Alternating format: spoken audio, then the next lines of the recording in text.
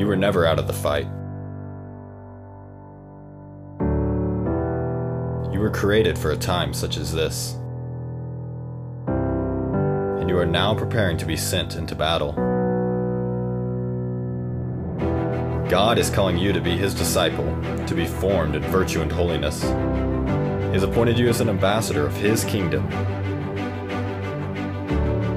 to go and represent Him to His people. And He's enlisted you as a soldier of Christ, to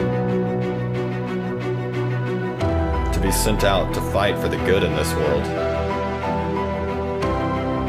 You were not made to make excuses. It's time for you to take extreme ownership for your life, for all of your life. It's time to rise up and finally be the man or woman you were created to be. Follow God. Lead others. And never surrender. It is time to begin seeking excellence. What's going on, everybody? This is your boy Nathan Crankfield coming at you with another episode of the Seeking Excellence podcast. Great to be with you today. Thanks for listening. Hey, so I've been wanting to record this episode for a long time. You know, when I got into it in that God or Government episode back in the fall with Homegirl on Instagram, you know, I shared kind of our back and forth about some of this stuff, especially focused on how she said something that was really off, talking about how the church does not condemn socialism. And this is wrong. And one thing, as I've been learning more and more about economics over the last 5 or so months, I really wanted to dive into this and really just give people an overview. I know for me, I used to think economics was like the most boring topic imaginable. And now I think it's super, super fun. And so I'm not trying to get into like nitty gritty theoretical classroom stuff with you today. I'm going to talk about this in a way that is fun and engaging and really gives you an overview, not just of the economy in the way that you think of like boring vocab words you've never heard before, but just some basic stuff about life and how the world should be set up in an ideal way.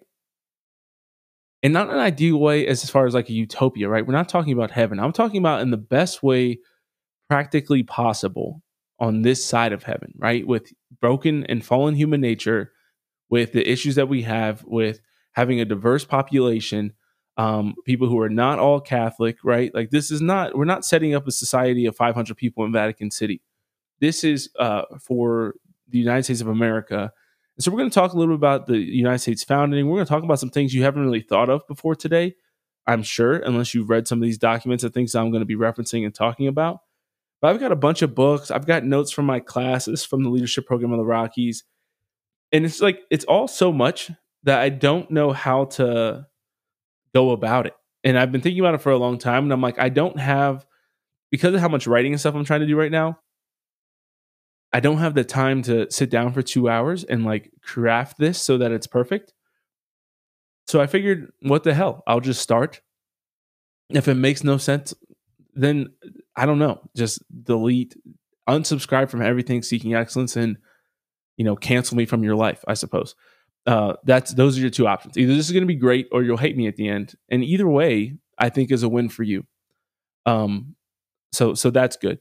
Before we get started and dive in today, I want to encourage you again to join me on Locals. I think Locals is amazing. SeekingExcellence.locals.com. You'll see the link below. Again, if you join the group, it's just a good thing. Even if you join and then you delete the app from your phone, it's super helpful for us because it helps me to go longer and have more opportunities to live stream. I've been doing my weekly roundups on those. So I go through different news articles each and every day and then highlight specific ones at the end of the week that I think are worth knowing, both from the church and from the world. But even more importantly, I share a lot of thoughts and links and articles and YouTube videos and stuff like that if you're interested in learning more about these topics, and not just economics, but all things seeking excellence, right? So if you're interested in learning more about those things, I'd encourage you to join us there. And if you want to become a supporter, you can. That's a great place to go and support the podcast. Again, I'm going to do that for this entire year and kind of see what comes of it. And yeah, there's no guarantee that I'm going to do this forever, especially if it's drain on us personally, financially. It doesn't really make a lot of sense. It takes a lot of time and dedication. And so it's great to have some reward and some, at least, like I said before, getting to the point where I can at least pay the bills on Seeking Excellence, the software and things that we need just to exist, and to pay the people who help me with it. So that's my request for you for today. And with that, I just made a weird noise in my mouth. With that, let's talk about the world. If you listened to my episode last week with Ted Delicath, you know that I believe that there's two fundamental ways of looking at the world. If you're wondering more specifically, what I am referring to in our conversation was he talked about the right to healthcare last week. And this is a really common one. And this is something that you hear very, very often, is we have this expanding list of human rights. And part of that, I think, that exists in this idea that we have an expanding list of human rights is founded on relativism. And so, I push back when I see things because I believe that what I've gotten a lot better at, especially over the last year, and this is where the God or government, when my debate with this woman, I could see when she was talking about social sin and the way that she was talking about it, just like I could see when Ted was talking about healthcare being a human right. Some of these things, as you'll hear me talk about, and you've probably heard me say before, there's a difference between, I call them root, stump, and branch issues or branch thoughts, right? And that's to obviously take the analogy of a tree. Some things are at the root. They're the fundamentals of the ideology of the belief system. Then you have the stump, right? The actual like core of the tree. That's kind of the next level. And then you have branches, and branches go really, really far out, or some can be tighter, closer to the stump or the center of the tree. Now, I can start to see I've gotten better as I've learned more about thought processes and different ways of thinking and viewing the world, that I can see it's certain branch issues that I disagree with and wanting to get back to the fundamentals. And so that's where I start to try to push people back towards, because so often we have these like fringe debates, and you know that I'm against this. I think this is very applicable to conversations about evangelization. Sorry, I'm gonna have to take a lot of drinks today. For some reason, my throat's just kind of messing me up. I'm not sick, but I'm like, feeling, I don't know, just kind of weird, just like that wintertime, funk to a certain degree. But anyways, back to evangelization. I say this all the time, right? Don't argue with somebody about why Protestants can't receive communion at Mass, right? Like, that's a silly argument to have. What we want to get back to is authority. Where does authority come from? Is this the true presence? And where does authority come from? If it is a true presence, then it makes sense why you can't receive communion. A lot of Protestants approach that and they think, because to them it's just like, it's just something you do. It's not anything substantial. And so because they think that, then they're like, why can't we all do it? Like, it's not that big of a deal. You're just being exclusionary. And that's not the case. But if you get to the root of the issue, which is John chapter 6 and the sacrament of the Eucharist, then it starts to make more sense, and you're starting to understand why the branch teachings are what they are, right? Because they're founded in this rooted system. The roots being that the Catholic Church has authority. Oh my goodness! And so when he was talking about that, when he says that, and this is not a Ted thing, he did. I don't think that he came up with this. I think he's really intelligent, but healthcare being a human right is something that far precedes him. And it's one, I would say, of all the kind of expanding list of human rights, from abortion as a human right to healthcare as a human right to minimum wages, working livable wages are a human right to immigration as a human right to, I'm trying to think of all the other things, free education is a human right, college is a human right, right? Like everything that people want in today's world, they want to say is a human right. Why? Because we don't feel as though we can take away anybody's rights, which is a good thing, because you can't take away somebody's rights morally. There's no moral case for taking away somebody's basic human rights. The flaw in the logic lies in believing that all of these different things are human rights. There's no actual logical basis for that. And if you press people on it, a lot of times they don't understand why they think that. And they're just saying it because it's become popular. And it's become popularized by people who profit and benefit from those things being included in human rights, right? Planned Parenthood wants abortion to be considered a human right because they profit immensely off of providing abortions for people. And so if they can increase the access to that by convincing the public that this is a human right, that it's healthcare, and that healthcare is a human right, or the abortion itself is a human right, regardless of whether or not it's healthcare, then they're gonna thrive and they're gonna profit, which is really interesting. So going back to why I believe that healthcare is a human right, which again is the most popular one I think amongst Catholics, um, is misinformed. This goes back to the two fundamental ways that I believe that we view the world, and those are some of us believe that our rights come from God, and some of us believe that our rights come from the government. And if you listen to that podcast episode, you basically can hear Ted give his explanation as to why he believes that he doesn't explicitly say, if I recall correctly, that rights do come from the government, but he basically says that we collectively decide what our rights are. Which, if you think of we, the people, the government is supposed to represent us. That's essentially the same thing in my view. He may disagree with it, and I'd be happy to have him back on to explain his part. This is not None of this episode is meant to be a criticism of Ted Hellcat or his stances. I mean, I guess it will be of some of his stances because I think that he'll agree with some of the stuff that I'm going to be pushing against. But it's just a recent example of a conversation that many of you have heard. And so you think about relativism, right? This is why it's relativist, or the definition of progressive, to believe that our rights change and evolve over time, that we can add to or take away from that list of human rights. Where those of us who believe that rights come from God believe that these human rights are timeless. I believe that I have the same basic human rights that Adam and Eve had in the garden, that Abraham had, that King David had, that St. Peter had, that George Washington had, that people 1,000 years from now will have. I don't think that they evolve or change. I don't think that we have the right or the ability to add or detract from them. And I believe that this is the belief of our founders. And so this is why it was so radical, and I want to take us back today to think about life in the beginning of time, because this is where, and I think I explained this a little bit last week, where a lot of my logic on this stuff comes from. My basic logic, to skip ahead a little bit, why is healthcare not a human right? Because you can't have a basic human right that doesn't exist all of the time. Human rights are universal. They apply to all people at all times. Adam and Eve in the garden, if Adam dislocated his shoulder, who was it that he had the right to have healthcare from? Eve? Like, did he have the right to force her upon beating her to tend to his shoulder, even if she had no idea what to do or how to do it? Right. And so when you think about it, he had the right to life, to liberty, the pursuit of happiness, or his property rights. I think going all the way back to then. So when they were kicked out of the Garden of Eden, I guess I should say that human rights probably did change after the Garden of Eden, because back then there was no need to even discuss something like this because things were perfect. And so maybe that would be my one correction. Human rights started as they got kicked out of the garden.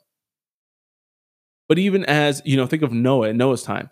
If Noah, cut open his leg, who does he have the right to force to work on his leg and to operate on him? Nobody. Right? And if nobody knows how to do it, then you can't have a right to that thing if it doesn't exist. And that's where you'll get into healthcare, when you get into basic incomes and things like that. And we talk about minimum wage.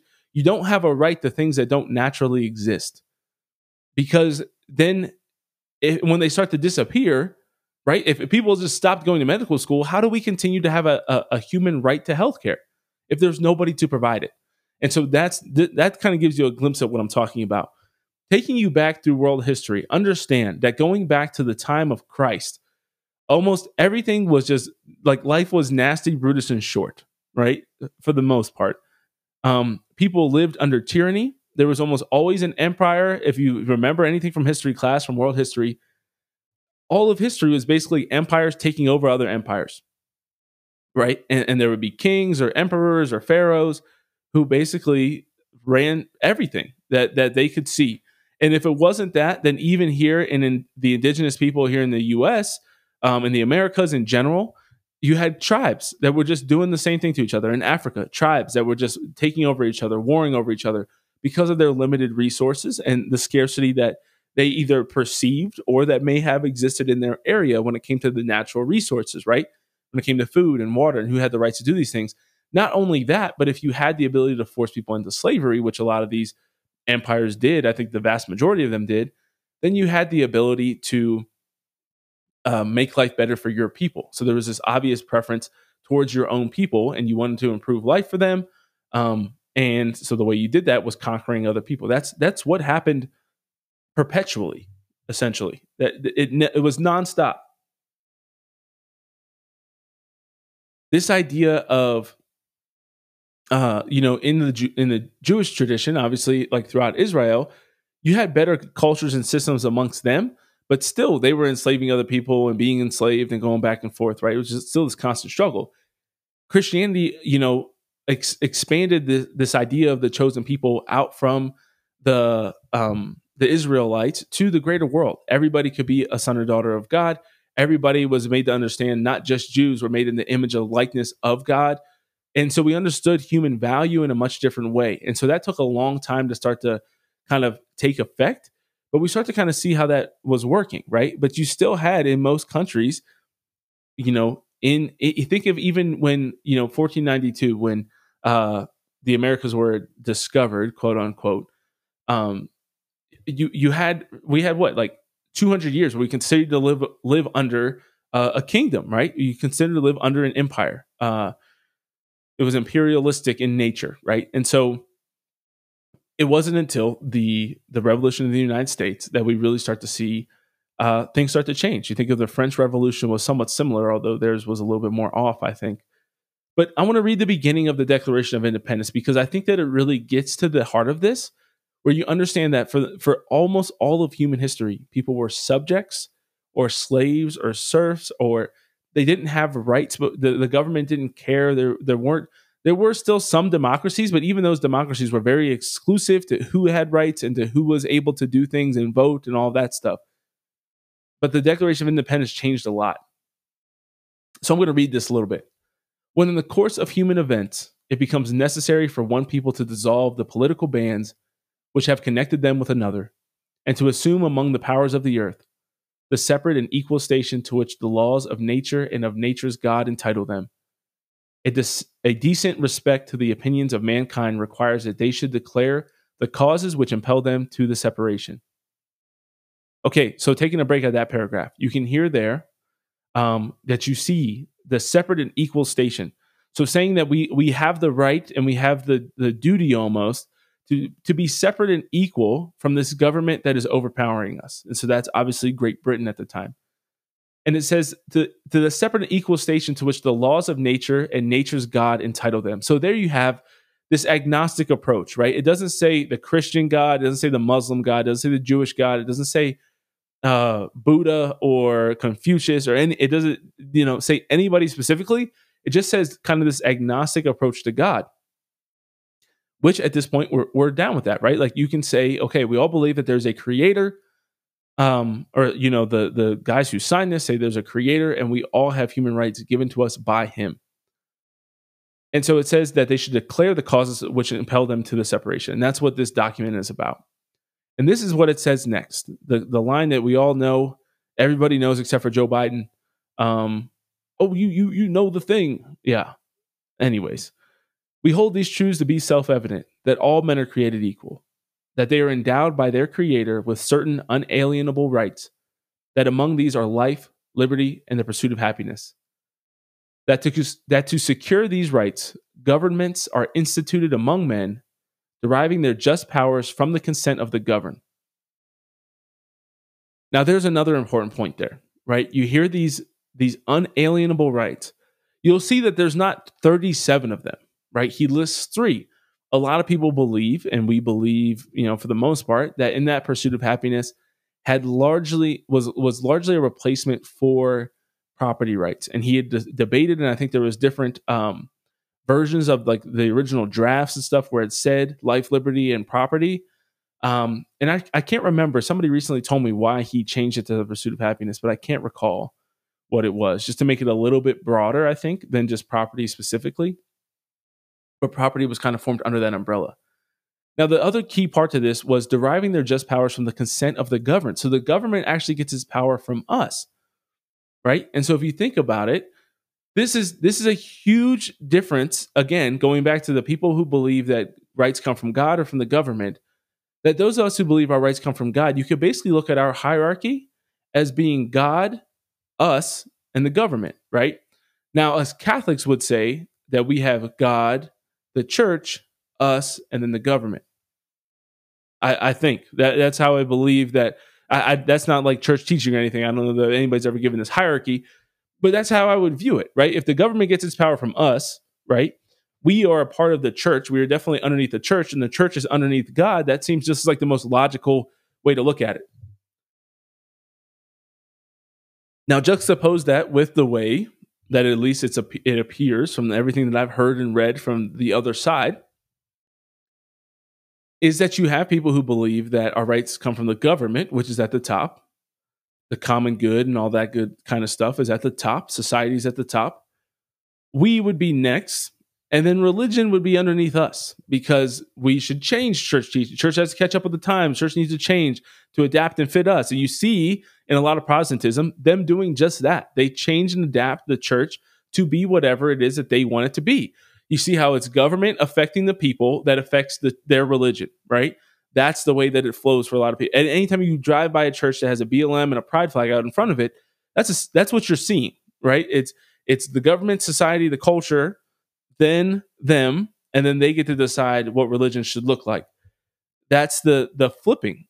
Now, understand how massive that is to think that at least in the back in the day, we had God, us, and the government, right? That was kind of the order. We Catholics, we slide the church in there in the middle between us and God. And I don't mean that in a way that like Protestants will take it out of context to say, oh, like we need a mediator between us and God. That's not what I mean. I mean that in order to allow us to continue to adapt and thrive and understand how to live life and to interpret scripture and to have the sacraments, yes, we believe that the church is kind of the mediator to an extent between us and God here on earth. At least it's representative, right? That's why we call the Pope the vicar of Christ. The vicar is the person who, when the king was out of town or out of commission, would be in charge, left there. Jesus Christ has physically left the earth, and he's left the Pope in charge, and all the popes who have continued, all the bishops in charge to kind of continue things, right? But it doesn't mean we can't go directly to God. But there is kind of that need for mediation. If you think about just like I can't create the Eucharist, I need a priest to do that, right? I can't go to confession to myself. I need a priest to do that. And this isn't a debate on church authority, so I'm just going to leave that there. So this is where we're at. Now, I believe, and one thing that I think is really important in this is that you have to have at least an agnostic approach to faith to believe this. I think that it's kind of ridiculous to believe this is where I get into like really difficult moments, because I think this is going to be convicting this entire thing on obviously progressives who believe that the government is at the top, but then also a lot of non-religious conservatives. I don't think that it really makes sense. I don't know how you can believe this without a faith. I mean, agnostic, maybe. Atheist, absolutely not. And this is why atheists can't support this kind of stuff. It doesn't make any rational sense. You can be an atheist and vote Republican. I'm not saying you can't do that. Even if you just like maybe the economic principles that they, a lot of them will say, oh, I'm socially liberal, but this is a libertarian approach. A lot of times I'm socially liberal, but I am economically conservative. You see a lot of rich Democrats saying this, especially on TV. I think of like a Stephen A. Smith, for example. But when you think about that, yeah, you can't be atheist and believe that God's at the top. Like you can't, if you don't believe in Creator, if you don't believe in nature's God, right? If you don't believe that we're endowed by our Creator, if you don't believe in the Creator, you can't believe we're endowed by our Creator with unalienable rights. It doesn't make any sense. So that it has to be, I think that it follows last week when talking to Ted, that if he doesn't believe in a Creator, then you would believe what else is something's going to be at the top of your hierarchy. Carl Jung talks about this. Jordan Peterson talks about it a lot, that we all have some God and we all have some religion. It's just God is just whatever's at the top of your hierarchy. And for a lot of people in today's world, the top of the hierarchy is the government. And so the government has become their God. So as they go about this, right, when you're thinking about freedom, if we're endowed by our Creator with unalienable rights for life, liberty, and the pursuit of happiness, understand again, what kind of system are we going to create as we're starting this new country? This is when capitalism really started to thrive. And if you remember from the beginning, I shared all those different stats of how much life changed from our life expectancy to our the literacy rates to wait, where was that slide? I'm trying to bring it up. To so many different things in the ways that the world has improved, right? Since the year 1800, essentially. And so if you look at it, let me see here. This is being difficult. There we go. The people living in democracy, the percentage of people living in a democracy, right? If you think about the percentage of people from 1820 to 2020 living in extreme poverty, in 1820, only 6 people were not living in extreme poverty. In 2015, 90 people were not living in extreme poverty. 90%, right? This is the world, if the world was 100 people, right? Over the last 2 centuries. I mean, it's absolutely wild. Education skyrocketing, literacy skyrocketing, child mortality decreasing, vaccination increasing immensely. And so you see these immense benefits because what did we do here? We started to base a society around these principles that you have the right to life, the right to liberty, the right to the pursuit of happiness. And yes, we did not, as a society, apply those to all people. We did not provide equality for women. We did not provide equality for Black people, for Asians, for a lot of different people back then. I mean, even this is underestimated, but how much Irish and Italians and Germans hated each other back then when they were in the United States. People were still very, very tribal. It took time for this philosophy to really enter into the hearts and minds of men and for us to adapt this to say, okay, we're all created equal. We can live amongst each other as equals so long as we have life, liberty, and the pursuit of happiness. Now, what kind of goes along with that, right? If I'm going to set up my world where we're going to honor this, we do need a government. This isn't like some anarchist approach, right? Like you do have to have some type of government. Capitalist, when you think of a free society, a free market society, some people criticize and say, well, you're just against all government. That's not true. We have to have some government because you have to have law and order. You have to have like national defense. There's some things that the government is best suited for where we can come together and we say, we're going to vote for representatives who are going to manage this stuff for us. They're going to manage the funds and all these different things. But by and large, it should be, as we read in the Constitution, as we read in the Declaration of Independence, they should have very specific and controlled powers. They should have very specific roles and responsibilities and duties. And it should be really hard for them to get stuff done, which is why we have the checks and balances, right? Because tyrannies are able to make decisions really fast, right? Authoritarianism and authoritarian regimes are able to make decisions really fast because it's just one person controlling everything. And that's why things go to shit so fast. But instead, we're like, okay, we're going to have these checks and balances and we're going to have this judicial system. We're going to have police. We're going to have a military. We're going to set things up to allow people to thrive. And that system, those philosophies, I need you to understand this, have created the most prosperous, diverse, best society that has ever existed. One thing I listened to recently was talking about how, we hear all this negative stuff about imperialism coming from the West, especially coming from the U.S. The U.S. could take over almost the entire world. It's pretty amazing that we didn't. I think people don't understand that enough. To say how evil and awful America is, every country in the history of the world had any other empire or country ever been as dominant as the U.S. was, especially in their continent and the continent below them, they would have taken over all of it. Every country ever has expanded. We are like the only one that we got to the edge of our borders and we're like, yo, we're pretty much good here. And now we just want to trade with other countries. That doesn't mean that we went undefeated. That doesn't mean that we haven't interfered and sometimes inappropriately and wrongly and immorally in other countries. But we could just take over all of South America. And we just don't. People don't get that. That's insane. We could take over all of North America and we just don't. We just let them vibe. Not only do we just let them vibe, but we actually protect the other places. Not only could we take over France, but we actually go and remove the Nazis from France so that they can continue to be free. Think about this. We were at war with Japan in World War II. They started off our time in World War II with Pearl Harbor, attacking a U.S. military base. We destroyed them, effed them up. right? We were just like, you have made a horrible mistake. We're going to whoop your ass and show you why we could take over the entire world if we wanted to. We did that. Then we helped them install a democracy. We helped them create a constitution that looked almost exactly like ours. They instituted a capitalistic society. And even though they have almost no natural resources in Japan, it's one of the most thriving economies in the world. And they're one of our greatest allies now. To look at a nation who would do that, who would get shit on by a country, then have to F them up to end a world war, and then wouldn't just leave them in ruins, but would actually help them to build and start a constitution and a new government that would be just and provide protection for the rights of the people, and then start to trade with them and become allies with them over time. Does that sound like a country that's inherently racist and evil and immoral?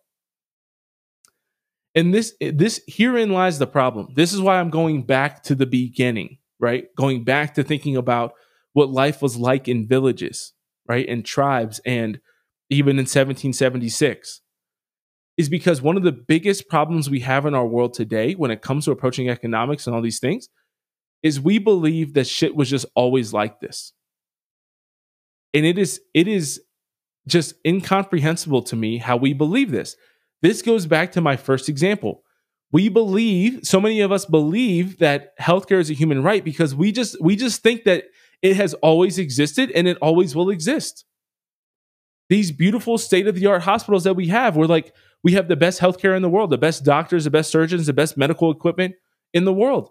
And we believe that it should just be there and it should just be free. And it would always be there. And as I've been reading books like Atlas Shrugged and some of these economic books and things like that, that is one of the primary mistakes and philosophical flaws that people make, is that you believe that things just were always there. And so I want to go into this next example real quick, which comes from this essay written called I, Pencil. So you may have read it before. If you'd like to read it, I'm definitely going to link it so you can read it sometime. But let's take a look at this. I, Pencil is extremely interesting to me. It's basically as if a pencil was writing you a letter, right? So it's kind of goofy at first, but over time you start to be like, oh shit, I kind of get where this is going, right? And it says that it kind of starts off with this quote from G.K. Chesterton that says, "We are perishing for want of wonder, not for want of wonders." So we have no wonder, right? WONDER. We're lacking in that, right? We don't wonder about things. Where does this come from, right? And this is one of the biggest problems with social media and TV and our just constant noise in our lives, is that we never wonder about things anymore. I remember a comedian kind of remarking on this, and it's like, if you ever think of I don't know if it was a comedian, maybe it was like a Catholic speaker or something, but they were like, I wonder what year, Elvis died. It was some other celebrity, but let's say Elvis. And they were like, every time you think of something like that, you just look up your phone, right? You just Google it immediately. You immediately have the answer. But we never wonder about things. We never try to figure it out. Well, I think he was alive during this time, or we never wonder about anything. And this is the point here, is that we have a ton of things that we should wonder about because there's so many miraculous and incredible things that we have. But we're failing and we're deteriorating as a society because we fail to actually wonder about it. And so this whole thing is about a pencil. Have you ever wondered how a pencil is made? Have you ever really thought about it? It's incredible. It's incredible to think about. I've never thought about it before, that's for sure. But he basically goes on to talk about all the different things and all the different places and countries and companies that are required to create a pencil. For example, I want you to read the whole thing, but I'm going to read this paragraph to you. It's talking about the invisible hand. And this is the invisible hand that's created once you have a society, and societies in the world, even better, that start to acknowledge human rights to life, liberty, property, the pursuit of happiness.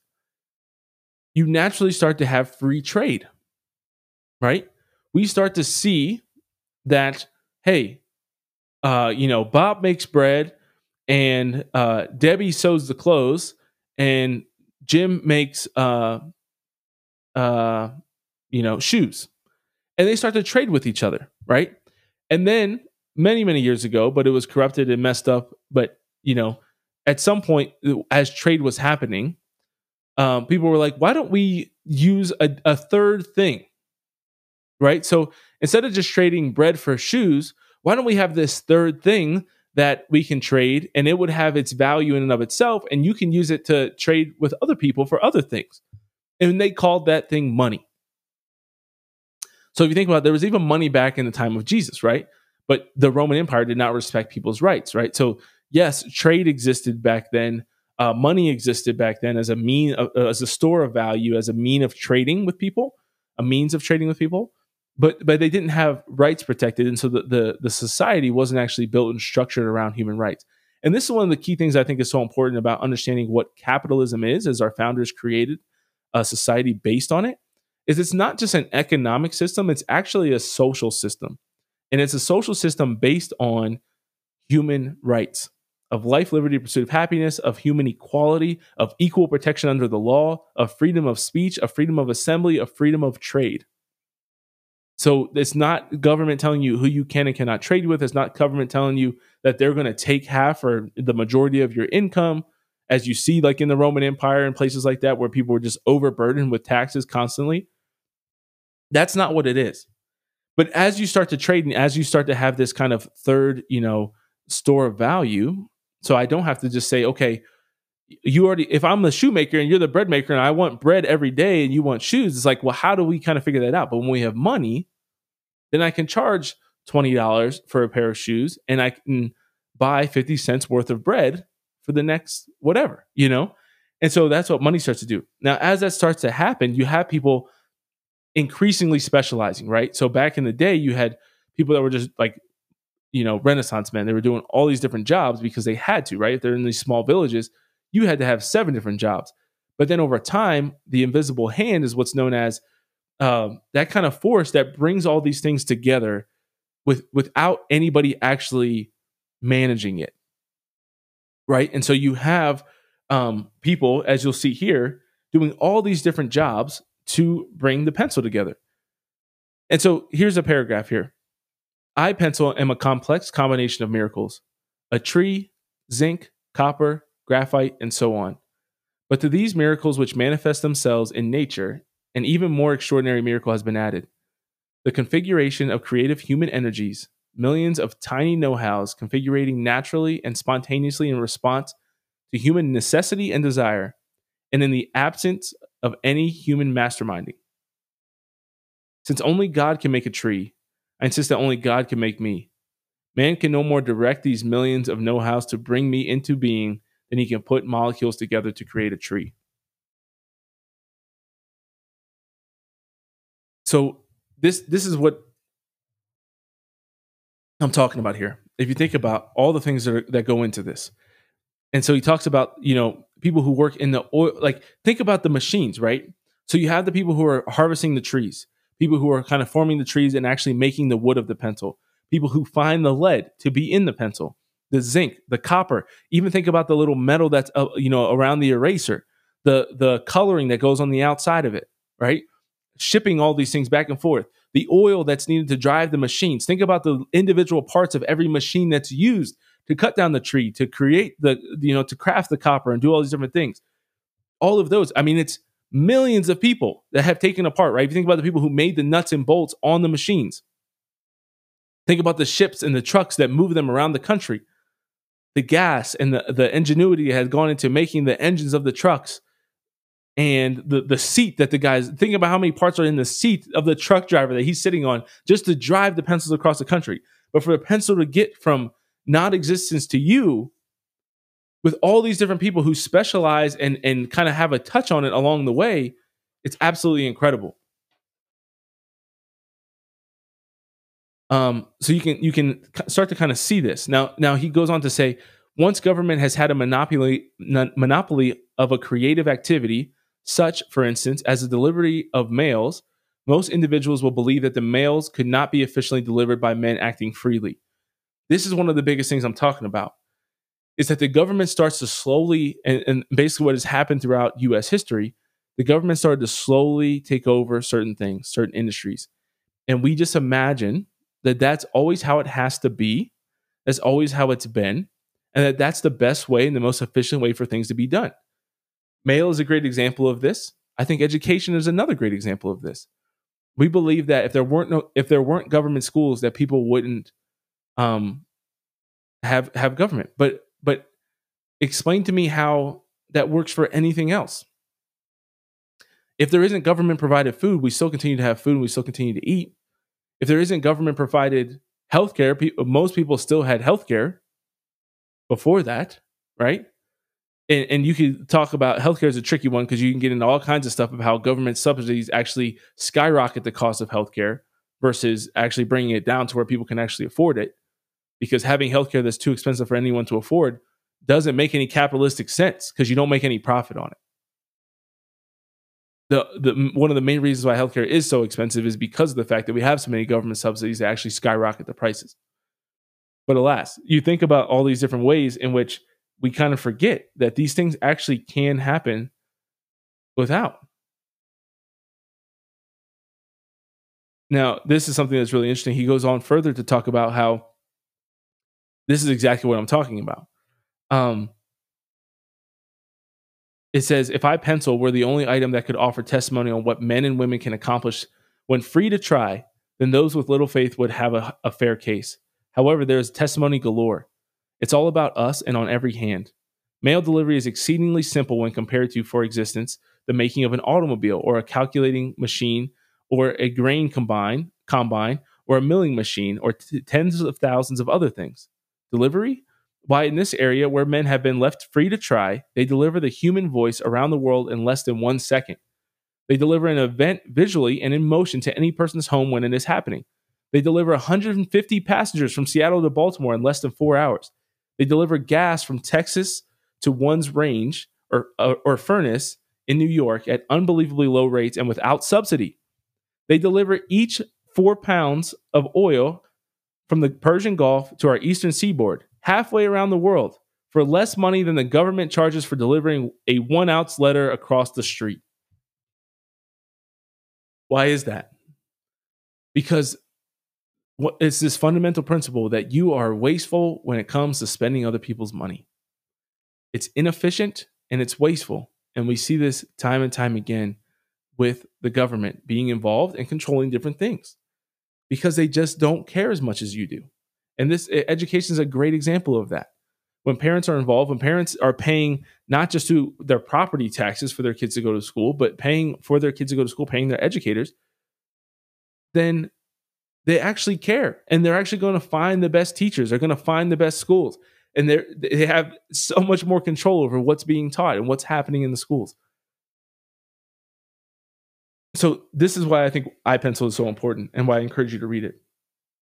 It goes into detail, and it's kind of interesting, the absolute detail it goes into about all the different things that take place for a pencil to be created. Now, if you think about all the different things in the world, you can start to understand as you read this how foolish it is for us to look at New York City, for us to look at downtown Manhattan and be like, this just happened. This just spontaneously happened. And to not look at all of that as an absolute miracle. To not look at the fact that I am speaking to all of you from my home in a previously recorded podcast that I recorded on my MacBook Air with an additional screen attached to it in my heat and AC controlled house. It's just unreal, right? I live better in this house. I have more food in this house than a king had, 300 years ago, 400 years ago. It's unreal. And so we've come a long way. And I think we need to start to appreciate that.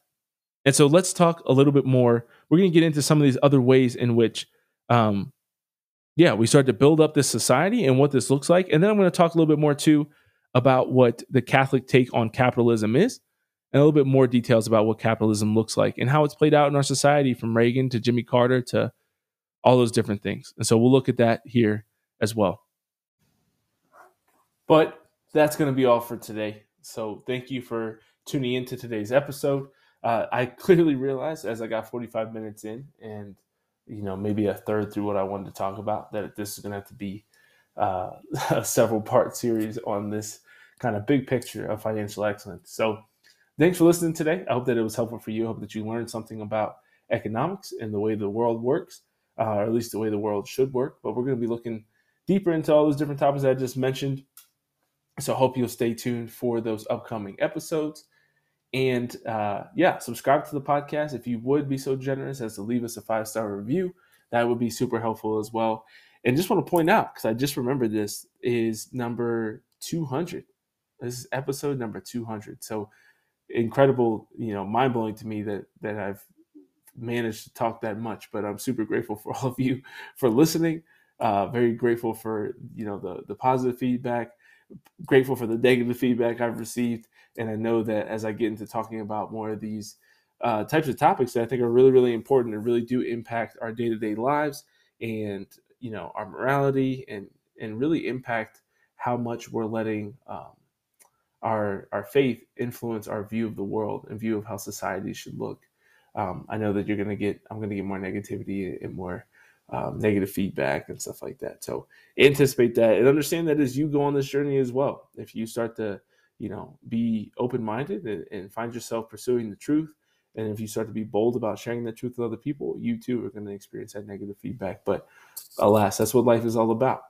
We're here to be our best and to fight for the truth and to fight for what's good in this world. And so I hope that Seeking Excellence continues to be a force for good in your life, and that it inspires you to really see what potential is possible in your life and to make the intentional steps towards that potential. And so that's what we're here for. Thank you for listening.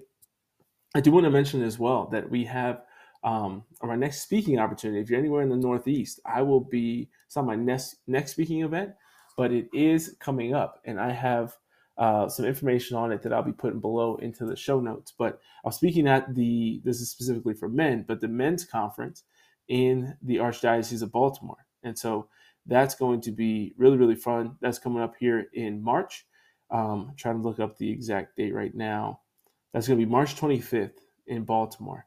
And so really excited to be there for that. I'll put the registration link and everything below, but would love to have you there. If you're a man that listens to this podcast in the Northeast, we'll be super pumped to have you there, get to spend some time with you. And I know I've got a couple listeners who are going to be there, so I'm really excited for that. But God bless you. Continue to fight hard and be your best.